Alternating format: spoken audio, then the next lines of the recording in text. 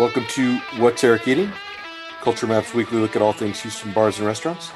I'm your host, Culture Map food editor Eric Sandler. I have Greg Perez and Lyle Bento from Night Moves Hospitality coming up in a little bit. But first, I'm joined by my co-host this week. He is a Houston hospitality veteran and a co-founder of the Houston Barbecue Festival. Michael Fulmer, welcome back to the show. How are you? I'm fantastic. Thanks for having me. I really appreciate it. Thanks for doing this. Let us dive right into the news of the week. Topic number one, Ken Bridge of Delicious Concepts has closed his steakhouse Ritual with plans to transform it into a Korean barbecue restaurant called, and forgive me because Lord knows I may get this wrong, Mapojong Galbijib. You're a better man than I. I'm glad you did it. I was going to tackle that. I think we may just call it MG for the rest of this segment. I like it. Fulmer, let me just start with Ritual. Do you have any sort of favorite memories, any meals there, anything memorable about it stand out for you? I had a couple good experiences there. They sourced 44 farms beef, so the quality, they were a very, open, live fire grill. They're all about the big proteins. And so the quality was always good. The bar, they put a good emphasis on their bar program too. Ironically or interestingly, one of the things that always kind of left an impression was the bathrooms. The bathroom was really cool. I don't even know how to describe it, so I just won't even bother. But of course, it was functional, it was clean, but just kind of a cool experience in its own right. I think, certainly what stands out for me, of course, is their commitment to, like you said, local sourcing. They had that butcher shop right there in the dining room. So, glassed off, obviously, but you could watch them work in the bandsaw, cutting steaks, cutting chops. And that whole Southern inspired menu, a really great burger, a lively brunch scene. I thought this was a pretty successful concept for Ken Bridge. But he's a Korean American. He grew up in Koreatown in LA. And I think this is something he's probably wanted to do for a long time. And you and I have been to Bori together. We've been to Handam Barbecue. So I think we have some sense of a more elevated Korean barbecue, maybe steakhouse experience, where they're well ventilated, where they do the cooking for you, where there's a little more care put into the various banchan. And I think bringing that idea inside the loop is all very interesting. Yeah, I think it is too. It's a concept that has, left the kind of regional niche audience in LA and become a really big deal there. Korean barbecue has just exploded, and it's at all different levels, in terms of pricing and the event itself and the quality of the meats. And the idea that could transfer here, I think is completely viable. It's not just relegated to like sort of Long Point and Bel Air now. We're seeing it, Korean barbecue is a fun event, just having the cooked right in front of you, whether you do it yourself or the server does it. There's going to be familiar cuts as well as some unfamiliar things for a lot of people. So it represents something that has sort of a comfort aspect to it as well as kind of a little adventuresome too. And so the combination is appealing or certainly intriguing to say the least. No, absolutely. I do think the one thing that's sort of interesting about this is that MG, again, not going to try to mess up the pronunciation twice in the same segment, is not the only Korean barbecue steakhouse concept that's coming to White Oak, right? Jason Cho, who owns Dak and Bop and the Tom and Tom's and the Galleria, is working on a steakhouse called Carne that he's opening in partnership with Mikey Chen, who's a YouTube sensation that's got millions of followers. And that's also going to be kind of an upscale Korean steakhouse with homemade banchan, Korean twists on steakhouse sides, and there's a video back in Mikey's archives where they sort of talk about this, and they go have dinner at B&B Butchers, and they kind of slam B&B Butchers is not very good. So I mean, if you're going to come out firing like that with a pretty well respected Houston restaurant, you've really got to bring it. And so I'll be really curious to kind of see what Carne is like. And, it's equally possible that people are just like, we love both of these restaurants and sometimes we'll go to one and sometimes we'll go to the other. If Ninfa's on Navigation can exist next to a giant El Tiempo, then anything is possible. Well, Tex-Mex is certainly more ingrained, in Houston culture. So it'll be interesting to see if Korean barbecue can do that, in the Heights where, real estate prices are certainly a little bit higher. You're bringing it to a new audience. It kind of goes back to usually in Hollywood when a sort of a tentpole film is coming out and something similar, it's, whichever script makes it to the camera first, you kind of can sometimes shut down the other one. But you had Dante's Peak and Volcano came out that same year in 97, and they both kind of like, well, okay, the same concept, same what's going on here, but they released it anyway to see who would win. So we'll see, maybe it'll be a case of only one of them survives. I would hope that both of them do. I wish them both of them the best, but it's also a concept that I think is exciting and I certainly enjoy. So the more the merrier. Absolutely. All right. Let's move on to topic number 2.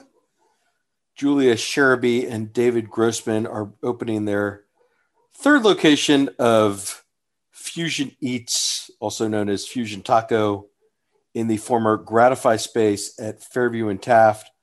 It's a really lively corner, right? You've got, I never know if it's Bohème or Boheme, but I feel like it's Bohème. Bohème is the name of the opera for which it's named. So it's a lot. Oh, good. Yeah, probably the most produced opera in the world. Yeah, I always assumed it was like La Bohème, but then some people read it as Bohemian. But anyway, never mind. Okay, well, they're wrong. Okay, good. I'm glad to know that they're wrong. Kuchara, Pepper Twins, right? A very a quietly sort of Max's Wine Dive, a quietly very busy little corner in Montrose. They have a location in the Heights as Fusion Taco that's done pretty well. They have a location in Greenway Plaza called Fusion Eats that adds breakfast and a bunch more non-taco items that's been kind of closed for the pandemic but is reopening soon.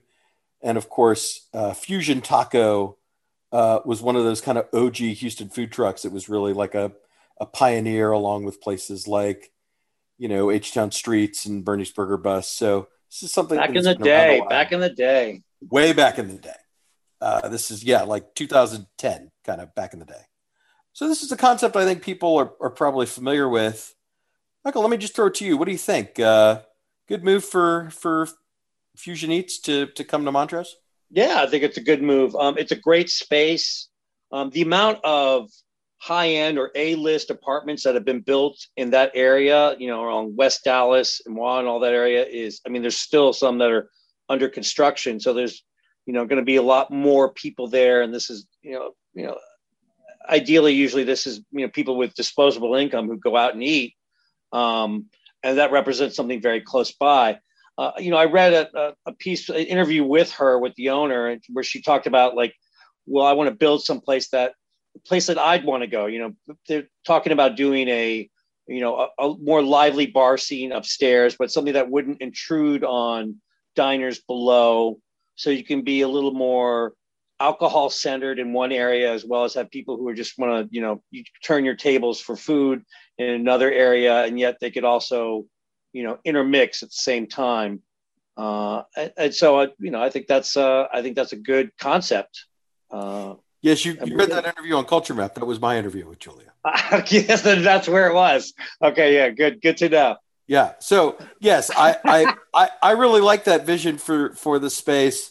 I like that it's going to have a whole bunch of outdoor seating, both on the first floor and the second. And I like that they're expanding the menu.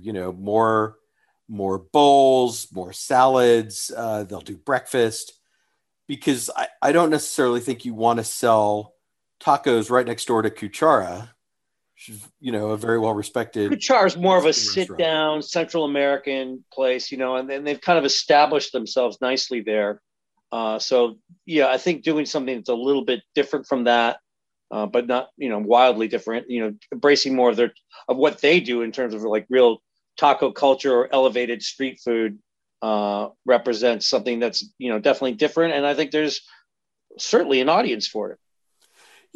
Absolutely. I agree with you. And, this is kind of a little more long term. This is kind of for the summer. So we'll see how this all comes together. But I'm looking forward to having it in the neighborhood. I am too. And, I think it's exciting and emboldening to see restaurants opening, as you and I know that a restaurant opening can be, sometimes in the conception from 3 to 1 years out, and once it's put in motion, they've really got to move forward. But we're seeing places that have increased their opening schedule. The idea of us coming out of COVID and the industry coming out of it, and not just, kind of circling the wagons and trying to keep what you've got, but the spirit of entrepreneurship and the restaurant culture of this town, which is so vibrant. Seeing this come back it just makes me feel so good and excited. Well, yeah, I mean, we could, Linda and I talked about this on the show last week, but, when you have Chris Shepard opening, 3 new restaurants, Ben Berg opening 3 new restaurants, when you see kind of the heavy hitters in our local industry, like really, saddling up to have a busy 2021, I think that's a sign that there's a lot of optimism and a lot of opportunity. So yeah, I concur. Add this to the list of places that are, taking advantage of that. And we're hoping for good things. Absolutely. All right. And then finally, I'm not, topic number 3, not sure we'll have too much to say about this, but Aggie favorite Lane's Chicken Tenders has announced that it is coming to the Houston market with a location in the Katy area. This comes to Houston via Masroor Fatani, who owns a whole bunch of the various Halal Guys restaurants in Houston. Turns out he is an Aggie alum, so it makes a certain amount of sense that he would be interested in bringing Lane's to Houston. Michael, I don't suppose you've ever been to College Station and had Lane's Chicken Tenders. I have not. If I'm in that area, it's for barbecue or to visit my friends at the Texas A&M Meat and Sciences Department. Other than that, Well, I have to say, one of my oldest friends is an Aggie, and I sort of ran this by him, and he acknowledged that yes, Lane's is a bona fide thing in College Station. He kind of remembers when it first got going, and that Raising Cane's tried to open a location essentially across the street or very, very close by that did absolutely nothing to slow down Lane's success. So they have 3 locations in College Station, 3 more in the Dallas-Fort Worth area, and they have been a sensation when they opened up north. So I expect a similar fervor from Texas A&M former students, as they call themselves, when Lane's opens in Houston. And Masroor Fatani has plans to open, obviously, multiple locations. He's got now a pretty substantial multi-unit experience with Halal Guys, and certainly he plans to bring Lane's to multiple different trade areas within the Houston market. Well, there seems no end to the chicken sandwich, chicken tenders, market, and the sheer brilliance and simplicity of what Raising Cane's does. Like, I mean, what is their inventory? Is so. I could see that it makes it compelling for an entrepreneur in that business, and potentially, making it a franchise arrangement, because that could just blow up. So it'll be interesting. Right. Inexpensive to operate, pretty straightforward from a customer service aspect. Anything with the drive-through, obviously. Yeah, I'm sure. Is it plans on having a drive-through, to your knowledge? Yeah, no, they took a former PDQ location out in Katy that definitely has a drive-through, because I went out there one time. So yes, that's all in the mix. Oh, then they'll crush it. Absolutely. All right, Michael, that does it for the news of the week. We'll be right back with our restaurants of the week. Stick around.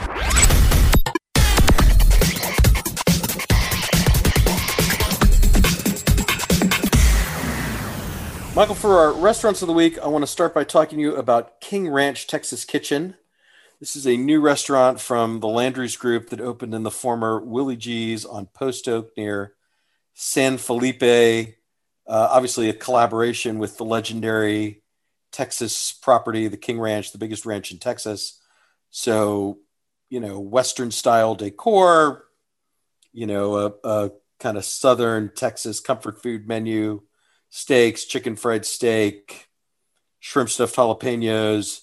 Uh, the waiter made a big point of telling us that the fried quail appetizer, the quail actually comes from the King Ranch. If you want to buy King Ranch branded luggage or other swag, that's all available. And the menu was created by Chef Carlos Rodriguez, who opened Vic and Anthony's and is now a pretty senior member of the culinary team for Landry's. So it's got a good pedigree. Michael, let me just throw it to you. What did you think of our dinner at King Ranch Texas Kitchen? Well, I think everyone at the table kind of came to an agreement that it was essentially sort of an elevated saltgrass experience. I know Carlos. He's headed up the Saltgrass. He's been the concept chef for them. And he, of course, opened Vic and Anthony's, and he's got great skills and really good creativity to him. But this is clearly a comfort food experience. And the menu is just a monster. 5 or 6 sandwiches, 5 or 6 salads. The entree list was just, it's almost daunting. It's not like Cheesecake Factory, but then again, nothing is really. But it's still, prodigious to be sure. Right. We were sort of trying to get our hands around, what to order as a party of 4, like what's a reasonable amount of food that would still let us sort of sample everything. There's 3 different bread choices, right? Like we passed on kind of the regular bread basket to get like a cheese stuffed kind of arepa style corn cake that was actually really it was so good. It was so good. But we didn't get the regular bread basket. But and then there's a whole barbecue section of the menu that we just kind of passed on because we wanted to try other things. So, I agree with you. I think if you're looking for a family friendly steakhouse with some sort of, ranchy Texas decor, this is an appealing option. Yeah, it gives them, I think it's the first original concept they've done in the Landry's Corporation in a while. As we know, Tillman buys up these chains all the time and streamlines them. So there's really nothing in that area that kind of competes with that. I've had the barbecue there before. He's actually, they're sourcing Akiyushi brisket. And so the brisket's quite serviceable, actually, and the ribs are decent. It's not going to become like destination worthy for the barbecue food bloggers and the Instagramites, of the area. But, I think having it on the menu, branding yourself as Texas is almost a prerequisite, and it's definitely serviceable. Right. And in terms of kind of the steakhouse experience, it's not the high-end steakhouse. It's not competing with, the other 3 or 4 different Landry's owned steakhouses in the area, right? You can almost fall down and hit Morton's and Del Frisco and Mastro's. Literally they're practically walking distance. So yeah, it would be kind of silly to put something like that to compete. So it's a different price point. It's a different, a little bit different market. He's kind of owning the Galleria area there, isn't he? He absolutely is. And, it would not be difficult to imagine them, opening one of these like out in Katy or somewhere in the energy corridor, maybe trying to kind of give Taste of Texas a run for their money. Although, without a salad bar, I don't think you can expect to go head to head with Taste of Texas. But it's got that the salad bar is a tipping point, huh? That's right. Oh, it defines the Taste of Texas experience. But it does have that kind of atmosphere. Yeah, absolutely. It's very family friendly. We did see actually people on dates there, people dressed very nicely and families too. So, and there's some outdoor seating also. And the staff is observing protocols right now. So that's, heartening. So yeah, I think in a more of the outer areas of Houston, I think it would just crush. Absolutely. All right. And then Let us move on to another restaurant. I want to talk to you about the tasting menu that we had from Neo and Tatamo. Neo is a Japanese inspired pop up, couple of former Uchi chefs. Tatamo is the Mexican tortilleria that's really devoted to nixtamalization and using artisanal corn in tortillas and other dishes. Um, I mean, we had an 18 course tasting menu that featured, various seafood preparations, various corn applications. Let me just throw it to you. I mean, what did you think? This was quite an experience. I mean, I've had many experiences doing omakases and some with you, and the whole concept of turning yourself over to the chef, um, and traditionally with in Japanese cuisine, usually from a sushi bar, and so I had some expectations of what these would not be large composed courses, with a lot of moving parts, but more smaller pieces, more like nigiri and sashimi and a few other composed pieces, which is what it turned out to be. The two things that really jumped out at me was one, the dry aged fish. Okay, no one else is doing that here in town. It's my first experience with it, and I am a lover. Count me in. I'm a big supporter now. It's what it does to the flavor, what it does for the texture, and then I don't know what to call it, the byproducts, but where they had like the crispy skin that was a result of that, creating sort of this sort of aquatic chicharron was just delicious. And then the other thing that you and I have talked about that were really impressive is the alacrity of service. We had like 18 courses in less than 70 minutes, and it never felt rushed. They took the time to explain the dishes. They were receptive to questions. It was one of those things you can look at people and kind of see what their state of stress is on that, and they seem very relaxed. So overall, the whole experience was extremely impressive. Yes, no, I agree with you. I mean, the pace was really terrific, and it helps when there's four cooks and a server for four diners, right? That's a pretty much True. an ideal ratio. This is not an inexpensive proposition, I should say. This was it's $175 for the collaboration menu. They gave us a slight discount that they extend to anyone in the restaurant industry, which applies to you and was very nice of them to apply to me. But I do think it's a good value kind of for the quality of what we experience, for the creativity. Certainly dry aging fish, like you said, that's not something you see at other restaurants around town, and it does affect their flavor, their texture in a really interesting way. Um, did you have a favorite dish or two of the 18 that we sampled? Hmm. Um, Actually, the Wagyu was a real favorite. The A5 was from the Miyazaki prefecture. I've gotten a little almost, you know, A5 is just a little bit intense. I've gotten almost a little burned out on it. I only like it in small portions because of its just intensity. And they treated it with such care, scoring it, lightly searing it. Um, I forgot what was on top of it, but Fermented remember, mushroom butter. that's it. The fermented mushroom. It was like a perfect umami accompaniment. It was just fantastic. The sea bream, and I think we had chutoro. We didn't have otoro, if I Oh no, we had recall. both. Did we have both? Oh Well, yeah. the chutoro, which normally goes chutoro, then otoro is kind of like the softest, the top of the heap. But that chutoro was just like God. It was like silk. It was fantastic.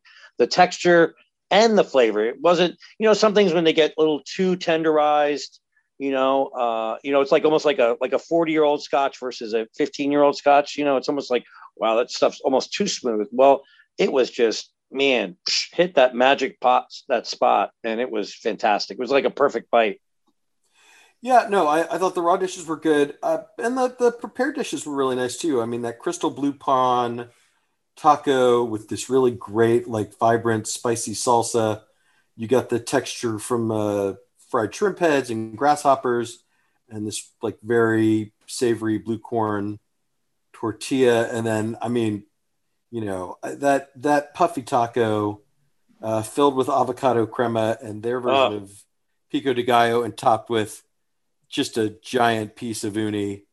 I mean, a I'm little, I'm I'm one of those uni guys. Like yeah, a little you too can't giant give for me. me. I took half the uni off because I mean, I'll eat uni, but I'm not one of these like uni fanatics, which seem to be, they're like aliens. They walk amongst us. You never know who they are. Yeah, you can't feed me enough uni. So that I mean that was a real standout. And then that dessert was so creative with the corn Oh, cake and the corn pieces and the corn silk and the ice cream from Underground Creamery shares a prep kitchen with Tatamo. I mean, corn in all its forms, kind of the whole life cycle of corn. yeah, Just a really creative application. I completely agree it was a perfect punctuation. It spoke to the collaboration, and like you said, it was like it told this whole story of corn from its infancy until its end in the different forms, and they explained that without it being this kind of big song and dance or didactic exercise. They're like, this is what it is, and they'd let you kind of reveal it to you, and it was wonderful. I was impressed with the collaboration. I know they have done others and they have more to come, and that's exciting. And yeah, you raise an interesting issue about the value proposition of that kind of money. It is not a cheap experience, but if you can allow for that something in your budget on the rare occasion, or if you're just wealthy and it's not a problem, yeah, run, don't walk. This is a great experience. Yeah, absolutely. And I go back just for a regular Neo, right? They're serving Yeah, 3 nights a week, and and that's a little less expensive. I'd happily go back for that sometime in the future. and I think they're TABC. I think they're allowing people to bring in. They're able to bring in because they don't have the license to bring in their own alcohol if you want. Right. Uh, Yeah. Yeah. It's not a permitted venue, as they say, so people can right. YOB So whatever that they kind of want. also, if you've ever done an omakase and then you like, I went on an omakase once with a date, and she's like, "Yeah, I'll do the sake pairings," and I watched it like the bill triple. I was like, "Wow." Yeah, I remember that. The idea that you can bring your own in, or is has an appeal to it also, to be sure. All right. Michael, that does it for our restaurants of the week. Thank you very much. Always a pleasure. Thanks for having me, my friend. All right. I will be right back with Greg Perez and Lyle Bento. Just a quick note to the audience. At the very end of the interview, Greg and Lyle remember that they want to go after Ryan Lashane's F-bomb record, and they just shout a bunch of random obscenities. If you're listening to this on the radio, don't worry. That's going to be cut. If you're listening to this on the podcast and you're with your kids in the car or anything like that, you can just fast forward kind of from the end of, you'll hear the start of it, and then you can fast forward to the lightning round or just wrap up the show there. So I only say that as a brief warning to people, but I'll be right back, and otherwise it's a great interview, so stick around for that.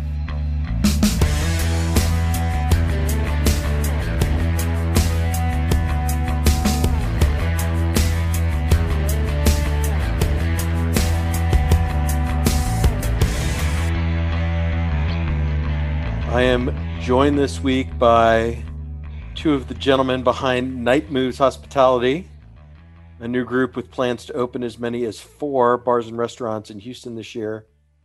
Let me introduce you individually so that people can hear your voices. Greg Perez, welcome to the show. How are you? Good. How about yourself? I'm doing all right. Thanks for doing this. Lyle Bento, welcome to the show. How are you? I'm doing well, Eric. How are you doing? I'm doing all right. Greg, let me start with you because I've known Lyle for a really long time. I admit I don't know you as well. Of course, I'm new. So, well, you're not that. I mean, you're not that new, right? Because you've been around for a while. Well, 2016 is when I first got in the industry. Well, yeah. Talk to me about that. Like where did you sort of come from, and how did you get involved in the restaurant industry? Honestly, it was just happenstance. There was a coaching staff change at HBU. Needed to pay the bills. I was getting cabin fever.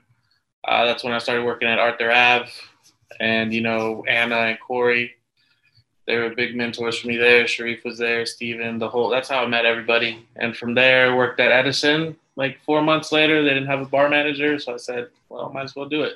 That's where I kind of learned everything. Opened up Kaye in 2018, and then from there, opened up Monkey's Tail a year later, July 2019, and now we're here, 2021. And then, Lyle, I mean, I think you've probably worked everywhere. Stop me at any point. Feast, right? Oh, the first one was Stella Sola. First one was Bedford with Robert Gatsby. Then I went over to Rainbow Lodge with Randy Rucker. Oh wow, okay. And I mean, both those crews, Bedford and Rainbow Lodge, there's still kids out there doing it. I mean, Samantha Mendoza was our pastry chef at Bedford, and she's doing big things with Killings right now. Then there was a young man named Kane. He's actually Chris's sous chef at Lucille's. He's been with Chris. Even Chris was with us at Bedford. He was one of the sous chefs. And he's killing it over at Lucille's. They're doing so much big stuff for the community and everything. Like, I'm so happy for those guys. Yeah, I think he just got promoted to chef de cuisine. He's running that restaurant now. Yeah, no, he's a super cool, and he's a good cook. He was a good cook back then, and I mean, just to watch what he's done with Chris and everything like that's been amazing. All right, so. Well, let's sort of fast forward though.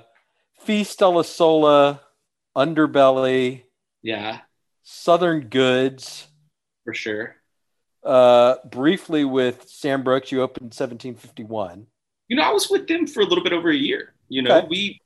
So whenever we opened 1751, we were already running under that Starfish name for 7 months before we changed it to 1751. It was that was crazy. But no, I'm really, really happy what we did there. And, JD's still killing it over at 1751. I'm super happy for him. Yeah, no, I had dinner there a couple of months ago. It's fantastic. I mean, it's got to be at worst like a top 3 seafood restaurant in Houston. For sure. And JD's such a good cook. And I'm really, really happy for him that he's killing it over there. All right. So Greg, you achieved quite a bit at Monkey's Tail. I mean, you're the Culture Map Tastemaker Awards Bar of the Year. Mm-hmm. If nothing else. But I mean, I have to say, I was surprised to hear that you were no longer there. Is there like a PG, like a public version of kind of why you moved on? The circumstances out of my control. I'm just not there anymore. All right, fair enough.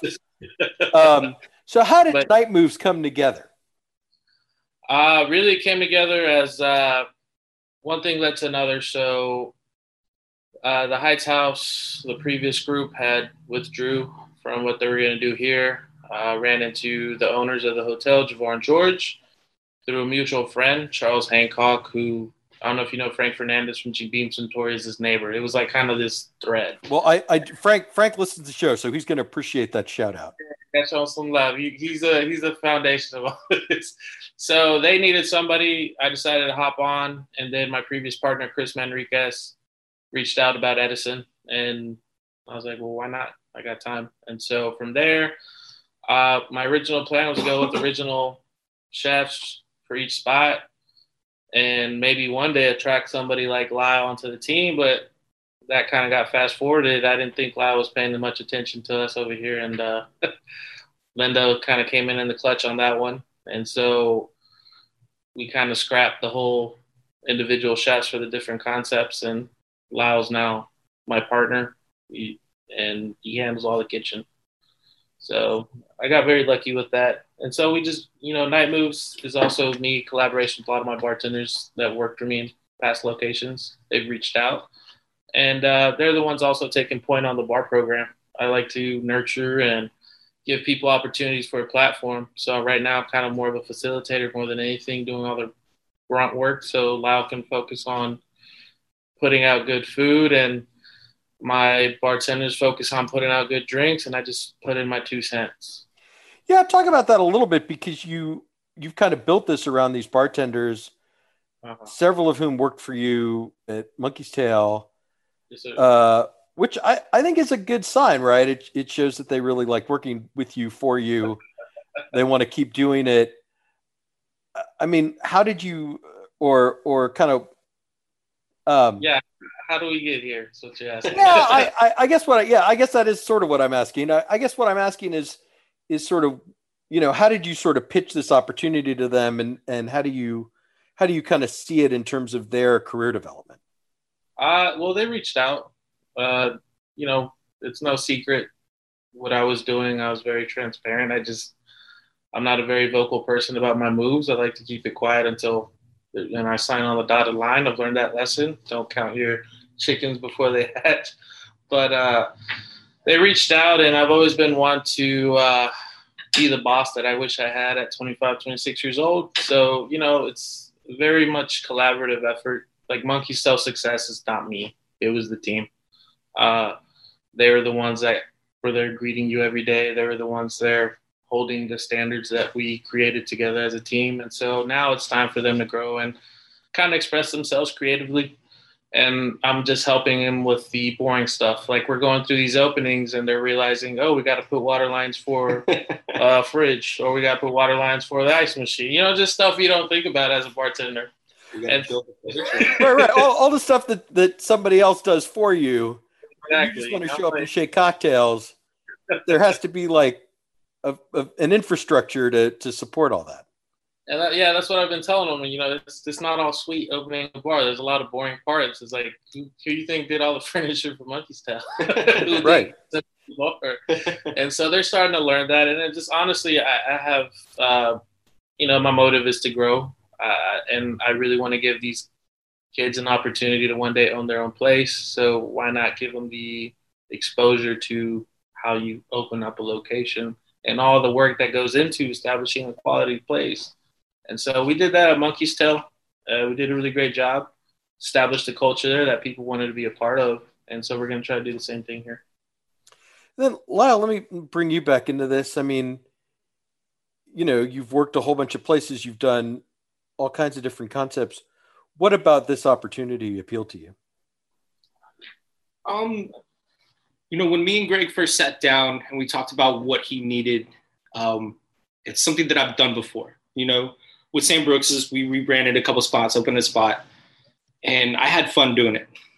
And so I thought that I could help out, I could contribute, and I said, why not? So, but then whenever I found out that it was going to be tropical drinks, that's when I got excited, because having roots in Hawaii, I've always wanted to do Hawaiian food, beach food, or whatever. And I've never really had the opportunity. Chris would never let me do it at Underbelly because it's really not Houston food. And, so I'm really, really excited to be able to do food that I grew up with and that I have a real strong passion for. I'm calling my dad all the time, trying to get recipes and stuff like that. So I think the menu that we have right now is really, really going to be fun. And I'm really excited about doing some tropical food. Yeah, I guess that's for Space Cowboy. Let's dive into that just a little bit. Greg, I mean, how did you, because like you said, there had been another concept announced for that space at the Heights House Hotel, and obviously that's not happening. How did you kind of conceive of that, and what can we sort of expect from Space Cowboy? So the Bone's already here. I don't know if you've ever driven by the hotel in the last couple months or 3 months, if you've been on this side of town. It's very colorful, to say the least. So what I was conceiving is, I really like hotel bars. When you go to New York, Chicago, they're just, really, really great. And I wish Houston had that. So we really want to do that here. So Space Cowboy kind of is play off of what they already had. It's a fun spot. It's vibrant, colorful, quirky. And so Space Cowboys kind of have the same name where you don't really know what to expect just based off the name. It doesn't give it away. And so that's what we want to kind of have that kind of, not mystery wouldn't be the right word, more of like the eagerness to check out the place and see what it is. Because, we're going to be serving tropical drinks. He's going to be doing island food under the name of Space Cowboy, just It doesn't, it just doesn't make sense, but we'll tie it all in. Once you walk in there, it all just going to flow. And so that's what I wanted to do. Just something fun, quirky, that'll keep it light. I mean, is it fair to call it a tiki bar? No, because tiki is so intense, like Lalo, like the steps they do and the layers and the amount of ingredients that they're pros. We're like maybe a step under, maybe a little more easier, softer, probably just as boozy, but Lalo's the standard, and I have no intention to be compared to Lalo because it'll be bad for us. And then Lyle, I mean, you just talked about the food a little bit, but say a little bit more kind of about what you're thinking and how that's all going to come together. There's going to be a spam dish on the menu. I think you wrote something about me before that I always figure out how to fit spam into my menus or something like that. That sounds like something I might have written. Yeah. Well, no, there will be a spam dish, but I just didn't want to throw pineapple and mango and coconut all over everything and call it tropical food. This is really going to be food that is like island comfort food. We have a dish called the huli huli chicken, which is a standard in Hawaii. It's like the barbecue chicken in Hawaii. It's almost, the marinade is almost like a teriyaki marinade that you add ketchup to. And I mean, all over the island, there's huli huli guys everywhere, grilling chicken. And huli huli means turn in Hawaiian. So it's just barbecue chicken. We have, what else do we have? I just didn't want to root it all in Hawaii either. So we have a couple different dishes. We have a Filipino dish that was actually brought into Hawaii, the lechon kawali. We have a Fiji dish, which is kind of like a ceviche, but they add a bunch of coconut milk to it. So that coconut milk, kind of the sweetness of it cuts through the acidity and everything like that. I kind of wanted to showcase beach food that I grew up with. So, and tell me about the pool, right? Because it's at your poolside, right? For sure. Are people going to be able to swim in the pool? Yeah, of course. Yeah. I mean, if you're comfortable. Yeah. Go right ahead. I'm not going to stop you. Yeah. You'll have like cabanas and pool furniture and all, like people can hang out. Absolutely. So, like I said, 23rd is kind of pretty much the grand opening that we're expecting. My PR guy might be pissed off I said that, but yeah, it'll be cabanas, lawn chairs. It'll look really nice, kind of mesh with the hotel, make it comfortable for the guests. If you ever want to do a staycation on a Monday or Tuesday, where you can just lounge around and read a book poolside, or you can take a dip. We're also gonna have a really great lobby and a patio covered. So I mean, you're gonna have like 4 different environments that you can hang out in there. All right, and let's move on to Trash Panda Drinking Club, which I almost can't say with a straight face. It's such a silly name. Me and you both, Eric. Because I got to tell you, I did not realize that Edison and Patton had closed. And I really liked that spot when it first opened. It was this kind of rustic, like very unpretentious patio bar, which I describe as near Gerardo's. And for anyone who doesn't know either what Gerardo's is or where it is, I just judge you for not knowing that. Barbacoa, baby. Yeah, exactly. So I guess, how did you kind of come to take over that space and kind of what's your vision for it? So Chris Manriquez, he's the owner, and I kind of reached out to him, just, send him a quick text message asking, hey, are you planning on reopening Edison and Patton? Because they closed on the first shutdown and didn't reopen. And we got to talking, and he's like, well, if you want to do something here you go. I was like, all right, cool. So we're keeping the bones of Edison Patton. Like you said, it was like a little oasis on the north side. I grew up around there. The whole neighborhood was excited. The food was really good with Chef Mikey at the time. Brunch was, always packed. I don't know if you ever got to go to actual brunch. But we're going to that's why it was like Southern Gulf Coast with a little bit of like the Louisiana that Chef Mikey had. And so it makes sense that Lyle does some Southern comfort food there, but I want to give it a little bit more like heat, spice wise, get a little bit interesting with the food. And it'll kind of stay the same, but you'll definitely see the Trash Panda. We have to talk about the name. Like, usually I don't care what the name is, but like, I mean, of all the things to name a bar, why Trash Panda? So it kind of started with monkeys. I've always wanted my bars to have an animal name, just because it's an easy mascot, and so raccoons are just cool, man. They're always getting into some shit. So like that's what we're gonna do. We're gonna be fun, lively. Try to do some things that normally people wouldn't play around with as far as drinks and food, but it'll still be good, nothing pretentious. We don't take ourselves seriously. We're not brain surgeons, but we still, we also want to bring it.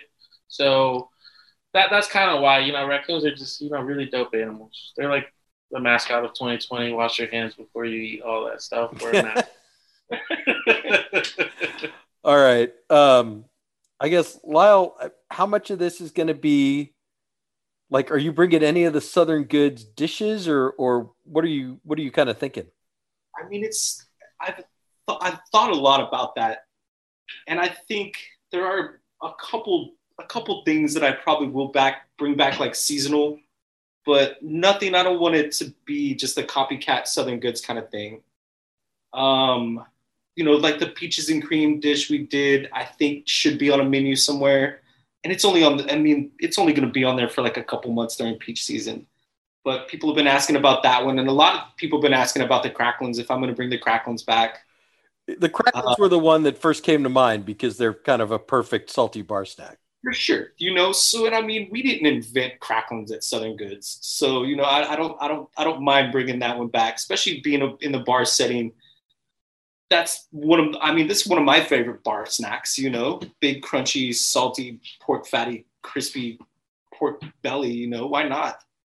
But there, like I told you the other day, there's a bunch of dishes that I've thought about since Southern's closed and everything like that. So I got to get them out of my head. I got to get them on a plate. So, but the menu there it's going to be fun. It's not going to be too many big dishes, not a lot of knife and fork work. It's going to be more snacky, kind of elevated bar food. That's the idea behind that. But keep it cool, keep it fun, keep it interesting. And like he said, spice it up a little bit. And it's going to be a fun menu there as well. All right. So what are we looking at in terms of timing? I mean, it sounds like Space Cowboy pretty soon and Trash Panda not long after that. Yeah, we're trying to do it like the next month, late May is what we're kind of, just to give it enough space. Honestly, I'm kind of a jump first, look later kind of guy. I'd throw both, but I've had some time to think about it, and Lyle's coming in. Like maybe we probably agreed a month ago to come on. So, yeah. I can't expect them to do two of the best menus in the city in 2 months. So so we're doing late May, probably more than likely. And then you've teased that there's a couple more coming. I mean, how much can you say about what else you're working on? So our PR group, Nick Scurfield, said not to say anything, but we're excited. Yeah, no, they're going to be pretty dope though. You'll like them. I mean, he works for you, by the way, just in case you're confused about what the hierarchy is here. You're paying him. He's a little scary though. So. Nick's a teddy bear. Yeah, we're working on 2 more. We'll hopefully announce in a month. All right. But also for this year. Yes, we are working on it. That part of the press release is true. We're not giving lip service. We are actually working on it. I mean, there's like leases and all that stuff. That's already figured out. It's mostly the nitty gritty stuff. Okay. Got someplace. So it'll be a month and a half, maybe a month before we announce, for later a month and a half. Somewhere around there. All right. So I guess we've kind of sped through this maybe a little faster than I had anticipated, but I mean, talk a little bit about kind of how you feel. I mean, this has been a very difficult year for everyone in the restaurant business. And I just feel like every day my email inbox gets like another new opening, some other project. I mean, do you have that sense that there's this like optimism now about new projects and growth and like that we're kind of through the worst of it? Not through the worst of it as far as the actual pandemic, but as far as like the restaurants, people are getting more confidence, especially with the vaccine. You just saw it happen over the course of the fall. And I mean, with the governor opening it up now, people are coming out. So it's just getting in early, establishing, getting your own little territory and kind of getting there before more openings are out there, especially chains. Chains are coming in heavy in Houston. So the little guys like us and other mom and pop shops that are Houston born kind of have to, get a little creative with our timing and our marketing and our food offerings, drinks, all that other stuff. So it's just us trying to get ahead of the curve. Yeah, I guess, Lyle, what are your kind of thoughts on this? I mean, you've been kind of laying low for the past year or so. Like, are you kind of ready to get out there?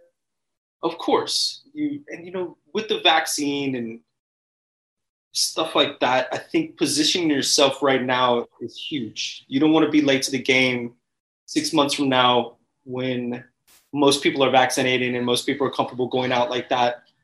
You want to kind of be ahead of that curve. And getting it right now, I think, is a good idea, getting established and getting your name out there and just being ready for when it does hopefully get back to where it needs to be.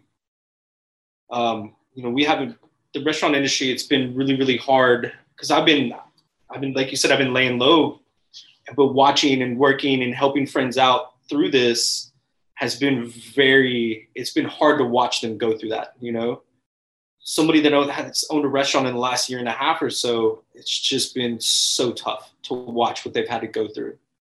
But to see the business coming back now, it's really, really exciting.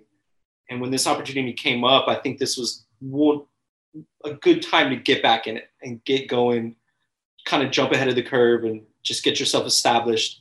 So when it does get back to, I don't want to say normal, but get back to where it should be, you already have your you already have your hand in the game and stuff like that. So, yeah, I mean, I drove down Westheimer from the Galleria all the way through Montrose. I just wanted to kind of see what it was like. I wanted to see like what parking lots looked like. I wanted to see what the traffic was like. It's not a perfect judge of how people feel about the economy or going out or whatever, but I just wanted to see. And it really felt like every place I kind of rolled past looked busy, in a way that maybe I don't think we've experienced in a year. And then kind of the other thing that happened to me recently that had not happened in a year is going to a restaurant without a reservation and having to wait for a table. Wow, right on. It's been a long time. That had not happened in a long time. And it's right. Greg, I think you're right. We're not back to normal, right? The virus is still out there. This is a pro-vaccine podcast. I can't believe I have to say that explicitly to people. Like, but like, please get vaccinated. So, but I do know more and more people that are getting it, and the people who have it are ready to go out. And so, I mean, I do think, and especially like, a pool concept. I mean, heading into summer, like that just sounds like fun to me. It's going to be a lot of fun. And, we're using all plastics, all plastic glassware, plastic china and everything like that. So you'll be able to bring the food and drinks over to the pool. So we just want to have like a cool party kind of vibe. Let everybody come hang out, get a room, chill, eat and drink. So, and biodegradable too. Yeah, all biodegradable. yeah. Let's not add to the.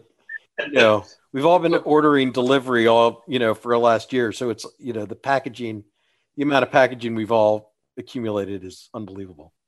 And the rooms were given an industry discount on rooms. So if you're industry, you can come get a cheap room, hang out, have a vacation on a Monday, Tuesday night if you want. Oh yeah, say more about that. You want to talk about that? Yeah, so we're gonna work with something with brands where they rent out rooms, and we have this little industry oasis Sunday, Monday, Tuesday. Marissa, she's the GM of the Heights House, comes from Hotel Zaza. We've been talking for the last couple months about hotel economics and just getting to know what a hotel running a hotel looks like. That's what I really love about this project is it's a whole new front for me. Room service, mini bar, the whole 9 yards. So she was saying that it mimics pretty much the regular service industry when it comes to Sunday, Monday, Tuesday. Occupancy is like at around 15 to 20%. So they have all these open rooms. So we're coming up with the idea, similar to what I did at Monkey's Tail, where it was a big industry spot Sunday, Monday, Tuesdays because of the cheap food and, the Happy Meals we came up with and stuff like that. Kind of want to bring it over here as far as, just giving great value to service industry. Line cooks making 15, 16 bucks. They want to get away too. So, it won't cost you much to stay in a room here and have a good time. And we'll have brand sponsor throw events here Monday, Tuesday. We're going to hold some things on Trash Panda Tuesday nights also, planning all that. So we're trying to make it like a industry oasis those 3 days when occupancy's at its low. And, it's safe. You can get drink and get a little, tipsy and drunk and just go to your room instead of having to drive back home. So. Yeah, no, I will say that that sounds like fun, and I'm glad you mentioned the Happy Meals, because I really thought, what was it, like $8 for a burger, a beer, and a shot? I mean, one of the truly great deals in any Houston bar. Yeah, it's mostly based on the economics, and that's what I was telling Lyle. Was it 3 days? No, last week when we were talking about menu pricing, he's worked at a restaurant where the food is kind of like the big seller. And what I'm telling him is like, let's give great deals on your food and let the bar make you money. And so you're going to see non-Lyle prices on these other prices, just so you know. And it'll probably get you to come twice as often as you normally would. And that's kind of the whole point. That's for me with the food is I told them just don't lose money, make a little money if you can, and then let the alcohol markups be the one that's the driving profit. And usually that's what happens. If you have an opportunity to get a whole menu of Lyle food under $11 each item, I mean, that's hard not to pass up. For sure. We're not dropping $20 for a plate. And so we're kind of having a, balance where let the alcohol make you the money and let people really splurge on their food, and you give them a great deal for Lyle food. So. Yeah. And I mean, that makes it easier to order, if there's 3 things you want, I mean, you can order all 3 of them because they, you get to try them all. You get to try them all. And it leaves you a little money for that second cocktail, maybe even a third. Exactly. And that's where you make your money, and then your friends start coming around, and then that's what happened. What happened was we created an environment in Monkeys where you would bring your friends, and then it turned into a table, and then you're there for the next 2 hours, and then etc. happens. So right. And then you become regulars, and then it's like your spot, and you do your, I think every time I went there, I saw somebody celebrating a birthday. That's like the ultimate compliment. Yeah, it's about building a community. I'm very, as pubs in U.S. history, that was the center of the community. Founding fathers met there and drank and built the country. And so, I mean, it's always been part of our culture. We're just trying to make it that, we're not a neighborhood bar, we're a hotel bar, but I feel like you can still have that culture there where people just come in, have a drink, enjoy the space, and then you can either decide to stay or go home. And that's what's missing in Houston as far as hotel bars. And that's what we're hoping to do here. Well, and I mean, so many hotel bars, they're either downtown or near the Galleria. Parking is limited or expensive or whatever. Like you'll have, I mean, you're not in like a high density district, right? You have plenty of parking, people will be able to come. Yeah, parking. Yeah, and then our prices will be reasonable. Like you go to these bigger chains and you're paying a pretty penny to drink. And so we're just charging reasonable prices. Yeah. Awesome. All right. Well, gentlemen, I'll say that brings me to the end of my questions. Is there anything I haven't asked you about that you would like to discuss? I have one thing. We were supposed to come in here to break Ryan Lashane's. I know. I haven't even said fuck one time. Apparently, Ryan Lashane has the record for fuck said in this podcast. Yeah, and you guys would have had to have started 20 minutes ago to come even close. So I was thinking about that right now. I was like, I didn't even said fuck. We were talking about it. My mom's gonna be proud of me. We were saying that we were gonna break his record because there's 2 of us, and then I'm like, fuck, we didn't do it. You've been. I mean. You've been far too restrained. You would have had to start. You would have had to like come busting out of the gate from the very beginning, even have a shot at it. I mean, you're gonna have to give us another opportunity. Yeah. Well, I tell you what, when you're ready to announce the next two concepts, you can come back. You'll be like mentally prepared. You'll know that you've got to start early, and then you can come for it. But I mean, it's hard to beat Lashane on fucks. He says the best fuck. I mean, it's not quite like Samuel L. Jackson level, but he is a master at working a little blue. Like he's not afraid to sling it around. No, is it Boondock Saints level fuck? Or that's what we were talking about the other day. Like, we'll just have a 10-minute fuckity fuck segment. See, at this point, you're just making for because this does air on the radio. So at some point, you're just causing a lot of extra work for our producer Michael Carroll. He's just going to have to this whole section is going to get dropped from the radio broadcast version. All right. Well, before I let you get out of here, you have to play the lightning round. 5 easy questions, 5 short answers. Just say the first thing that comes to mind. Lyle, Bento, what is your favorite ingredient? Oh man. Spam. Yeah, why not? Right. Greg, how about you? Favorite ingredient: citrus, lime juice. Greg, what is the first band you ever saw in concert? Lucero at White Oak. Lyle, how about you? Weezer. Lyle, what is your fast food guilty pleasure? It has to come from a restaurant with a drive-thru. Fuck, they don't have it anymore. The Taco Bell Mexican pizza. Greg, how about you? Whataburger, baby. All right, Greg, who is your favorite Houston sports figure, past or present? It'll have to definitely be Craig Biggio. Lyle? I mean, Gerald Green from the Rockets. All right. And then finally, Lyle, when you go to a pizzeria for the first time, what are your go-to toppings? Pepperoni and anchovies. Greg? Pepperoni, spinach, and mozzarella cheese. All right. Like the give us the website or the Instagram or whatever you've got for Night Moves Hospitality. Night Moves is just Night Moves C at the Instagram, and then it's Space Cowboy HOU, and then Trash Panda HOU. All right. No, Trash Panda Drinking Club. Sorry. Trash Panda Drinking Club. All right, gentlemen, thanks so much for doing this. No, thank you. Thank you, Eric. All right. You can follow me on Instagram at Eric Sandler. Keep it locked on culturemap.com for all the latest Houston bar and restaurant news. Thanks so much for listening. I'll be back next week.